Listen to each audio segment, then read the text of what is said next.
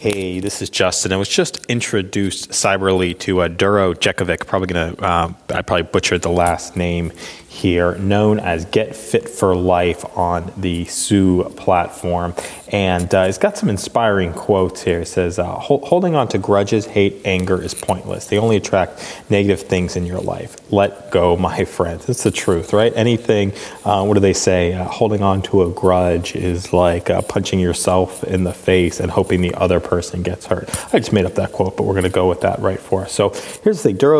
There's a hashtag 90-day Sue Fitness. So I'm going to jump right into that, actually. I've been doing 7-minute workouts based on John Lee Dumas's from Entrepreneur on Fire's video or audio. I've been doing those every morning for the last 11 days. So we're going to jump into a 90-day challenge. And what's so great about these 90-day challenges is they allow you to hold yourself accountable inside of a community to do things that you might not otherwise do to keep them great. So check out Duro. I'll send a link back here. Check them out on the Sue platform. Get Fit for Life. For everybody else, have an amazing day, and we'll see you on the other side.